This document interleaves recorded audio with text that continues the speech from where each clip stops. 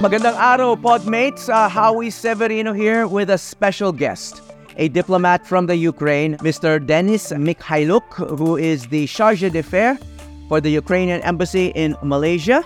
A Charge d'Affaires is the head of the mission or the embassy while the ambassador is away or not yet appointed. Mr. Mykhailiuk, good afternoon, good day. Our hearts go out to the people of your country, which has been defending itself from the Russian army now for almost 600 days. The war began in February 2022. First, sir, I would like to ask how you are and how is your family, and whether you have any family members or relatives currently in the Ukraine. Thank you, Mr. Severino, for having us. Thank you for the words of sympathy. Yes, my immediate family is with me in Malaysia, my wife and kids, but my parents, brother, and so our other relatives are in Ukraine. They are relatively safe, how it's possible in these conditions, thanks God. The war with Russia started actually in 2014 with the annexation of Crimea, but the full-scale invasion started on 24th of February last year. You're right. It's almost a year and a half now, and we are defending from what was called before the second best army in the world. Now we know it's second best in Ukraine, but anyways, it's the biggest one. Give us an idea of how this war is currently affecting ordinary people in Ukraine and ordinary life there. For Ukraine, it's changed already everything, and we will never be the same, joyful and careless, maybe over-friendly country to everybody like we were 2 years ago. Not even the war in 2014 didn't change us that much. But now, out of 45 millions, up to 8.5 millions are displaced. Tens of thousands killed. We don't reveal our military losses. They are significantly less than Russians, but they are still tens of thousands.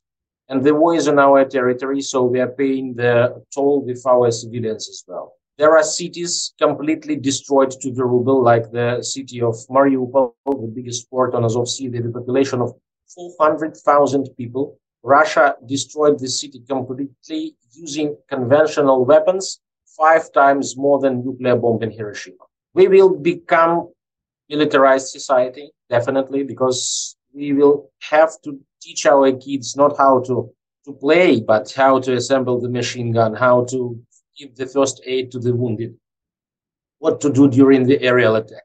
We already do that. In every family, there is somebody who's killed, friends lost, people lost their houses. They will never forget.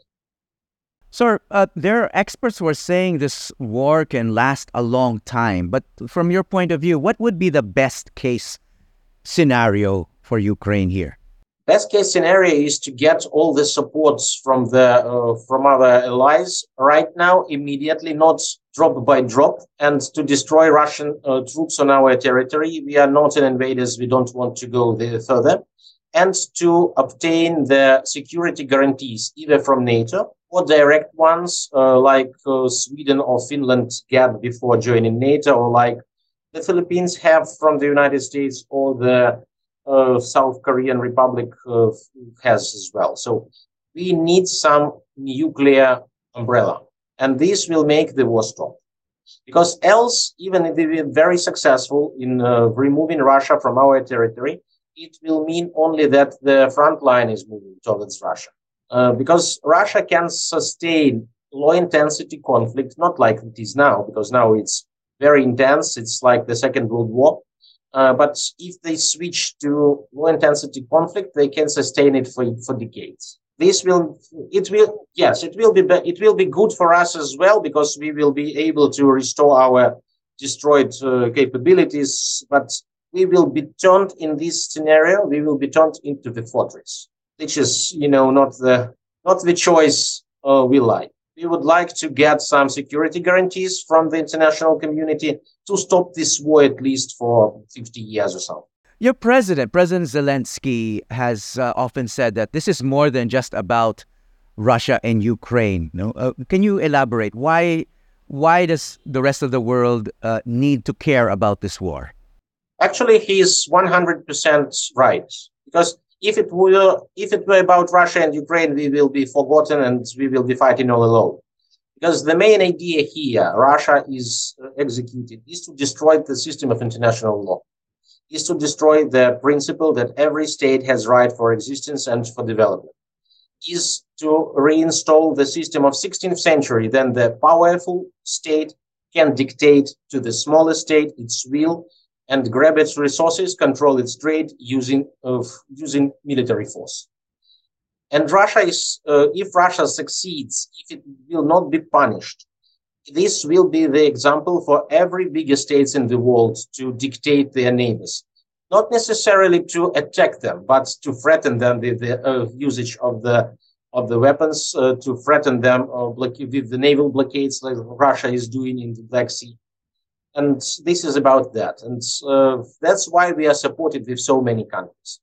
The second thing, which is more Ukrainian and less international, we are not fighting for any territories. It's not the idea of the square kilometers. It's idea of the right of existence in our borders as a sovereign state, right of doing what we want, right to be sovereign on our territory. And the territorial demands from Ukraine to restore our borders, it's more about international law. It's about the legality. So the law should be reinstalled. And you're based in Malaysia. You represent your country in Malaysia, and I suppose the Philippines as well. And you speak for your country in our region. What kind of support do you seek from this part of the world, Southeast Asia? We're quite far from the conflict, but as you say, the rest of the world is affected. Why should we care as Southeast Asians in this war? You should care very much. First of all, if we are going geopolitical, there are some global fractions between the countries with different attitudes towards the way of life. One of them is Central Europe, and we are the country facing now the military threat and military attack from the dictatorship, from a authoritarian state, trying to destroy the democratic change of power in know it very much, because they are very close culturally, but we are living free. We travel free, while the Russians had to surrender their political freedoms in exchange for some grandeur and for some material benefits. So this is about the vision of the world as well. And you have the same situation here. There are several dominant countries in the region. Some of them have claims to all the neighbors. Some of them just expand slowly and have territorial requests to their neighbors.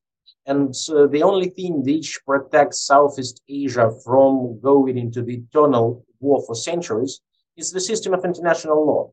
It's the system of arbitrage, is the system of negotiations, talks, and prohibition of using force. So if we fail, we will turn in this situation next, maybe immediately. Do you see parallels between Russia and China? I mean, you're referring to similar situations here, and I suppose that's what you're referring to.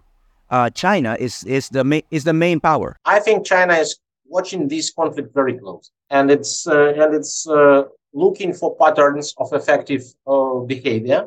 And I think that a year and a half of severe war, severe resistance of Ukraine already gave China significant lessons learned what they should not do, because it's not effective. It affects everybody. And if you make parallels between China and Russia, I would say that Russia is less dependent on international trade than China. So if sanctions of this scale will be imposed on China, it will be a catastrophe for them. So they are way smarter than Russians. They never attack like this. And I hope that we paid significant contribute already to the peace and prosperity of Southeast Asia. The second point why it's important for Southeast Asia is the food security. Russia is producer of 15% of world grain, and we are producer of 10% of world grain. So 25, why 1/4 of all the grain supply to the world is now severely affected. And you feel it here. the chicken price, the corn price, the bread price, and it will these discrepancies of the world trade will only grow. And we see how China reacts. Actually, China participated in Jeddah meeting in Saudi Arabia, and we're talking about how to stop this war. It was not negotiations; it was the forum to shape the future world order. I would say so. And China is voting for rules here. Well, as you know, sir, since you're based in this region, Taiwan has been preparing for a potential invasion by China. Of course, Taiwan is a smaller country than China in the same way that Ukraine, although it's big, it's still a smaller country than Russia. So you say that China has been observing the war in the Ukraine and should be learning some lessons. So can you be specific? What are some of the lessons that China can learn from that conflict and what Russia has done to the Ukraine? First of all, they can see that if the people does not want to surrender, it doesn't matter how big you are, how superior your forces are. If the people wants to resist, to fight back, it might be painful. Russia lost 350,000 as of now, killed only. So it's significant for every country, even as big as Russia. China will see that international community might be slow and express concerns for a couple of months. But if the war lasted longer, there will be significant sanctions and restrictions on trade, and it will be destructive for the prosperity and future. China would also see that Russia trade off its future for the square kilometers of occupied land, because they are prohibited from using sophisticated technologies and long supply chains from all over the world. They have to rely on themselves. But it's all this limit yourself, and your speed of development will drop. You'll see this Russian lunar program. They just launched the spaceship, the exact copy of what Soviet Union done 30 years ago, and it failed. So they're degrading. And I think China will think about it as well. But I'm not talking not only on China. There are lots of big countries around here. Yes, the conflict between China and Taiwan is the most obvious one, but there are also India and Pakistan here. There is huge Indonesia with the demographic pressure. It's lots of problems here, and the only way to solve them, to get prosperity for everyone, is to do it peacefully.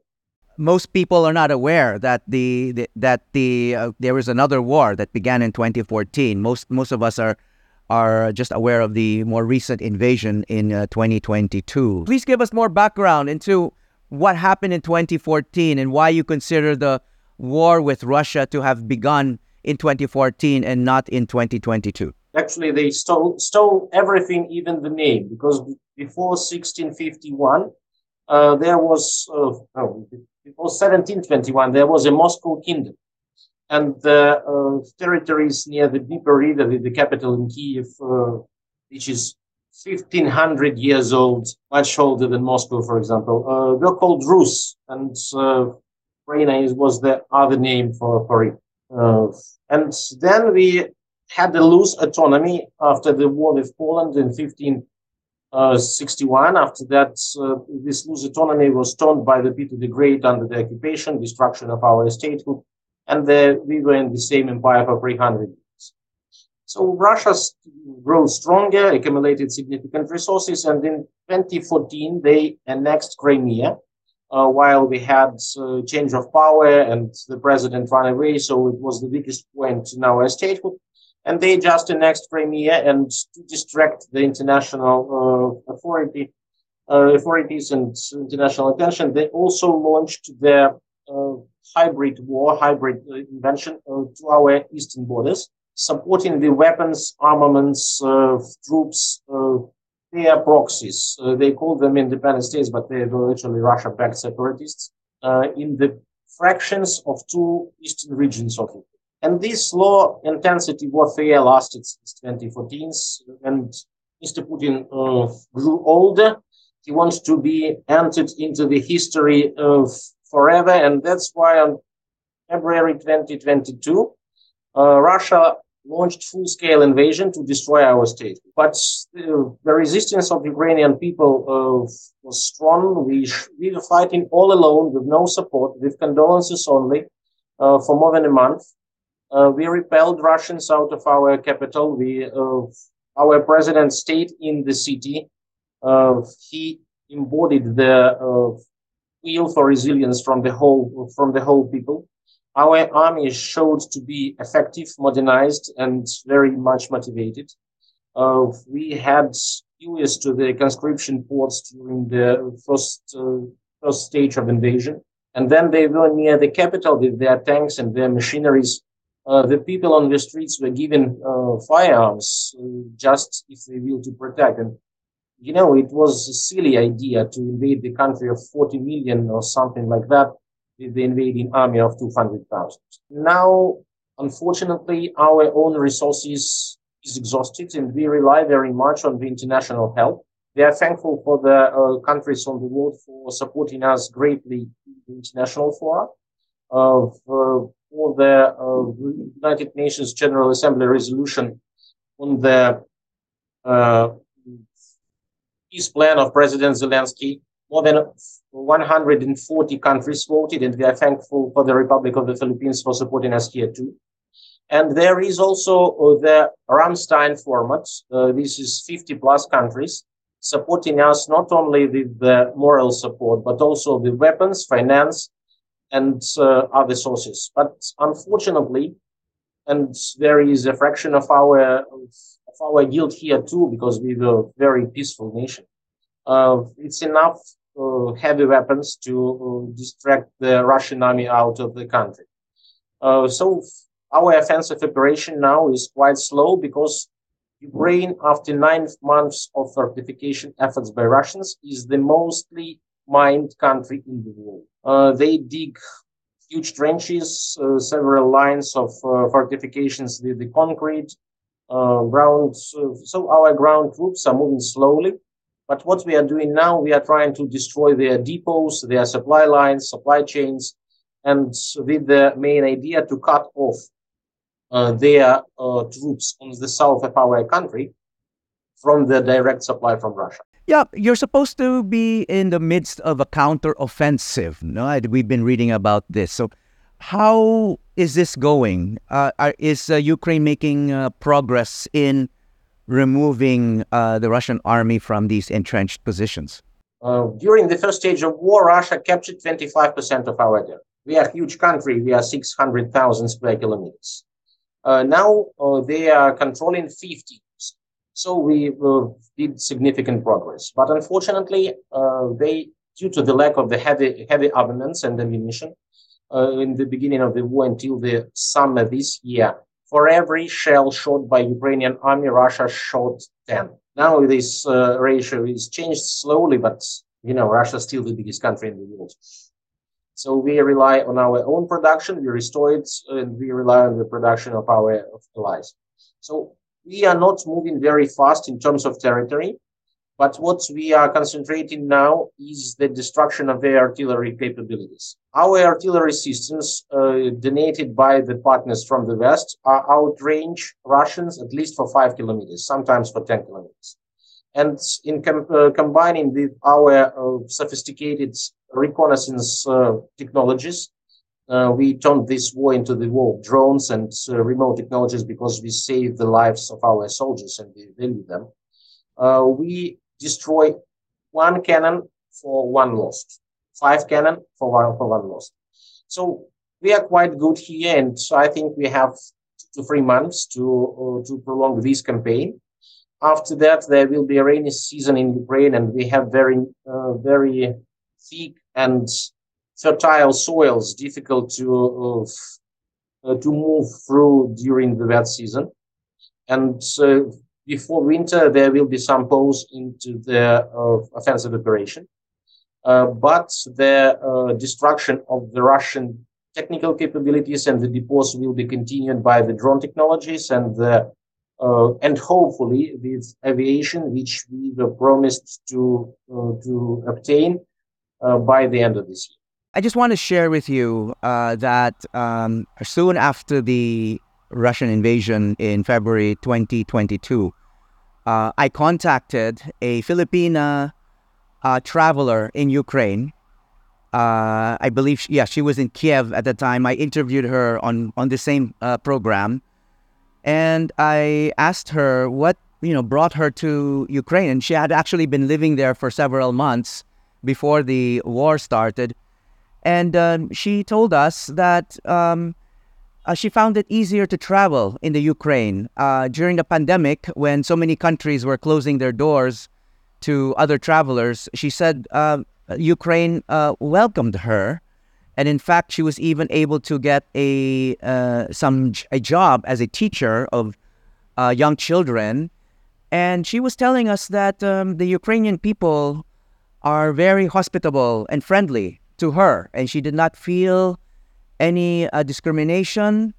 And in fact, she told us she fell in love there with a Ukrainian man, and that's why she was there. But just as importantly, she told us that she decided to stay in Kiev, even if she was a foreigner, because she wanted to help in the defense of your country. Of course, she's not in the front lines, she's not fighting, but she was helping in the providing relief and preparing supplies and helping keep the people's spirit up. But she was telling us that she was determined to stay there, and it felt and she was heartbroken because she felt that the country was kind to her and was very hospitable, and she felt that there was so much that was being lost.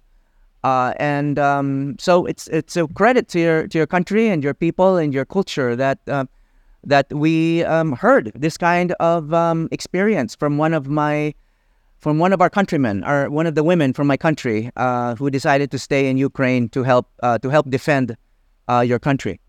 We're very thankful, and actually we feel very much support from the Filipinos. I would say that in this area, Filipinos are pro-Ukrainian the most. I'm talking about the rank and file people.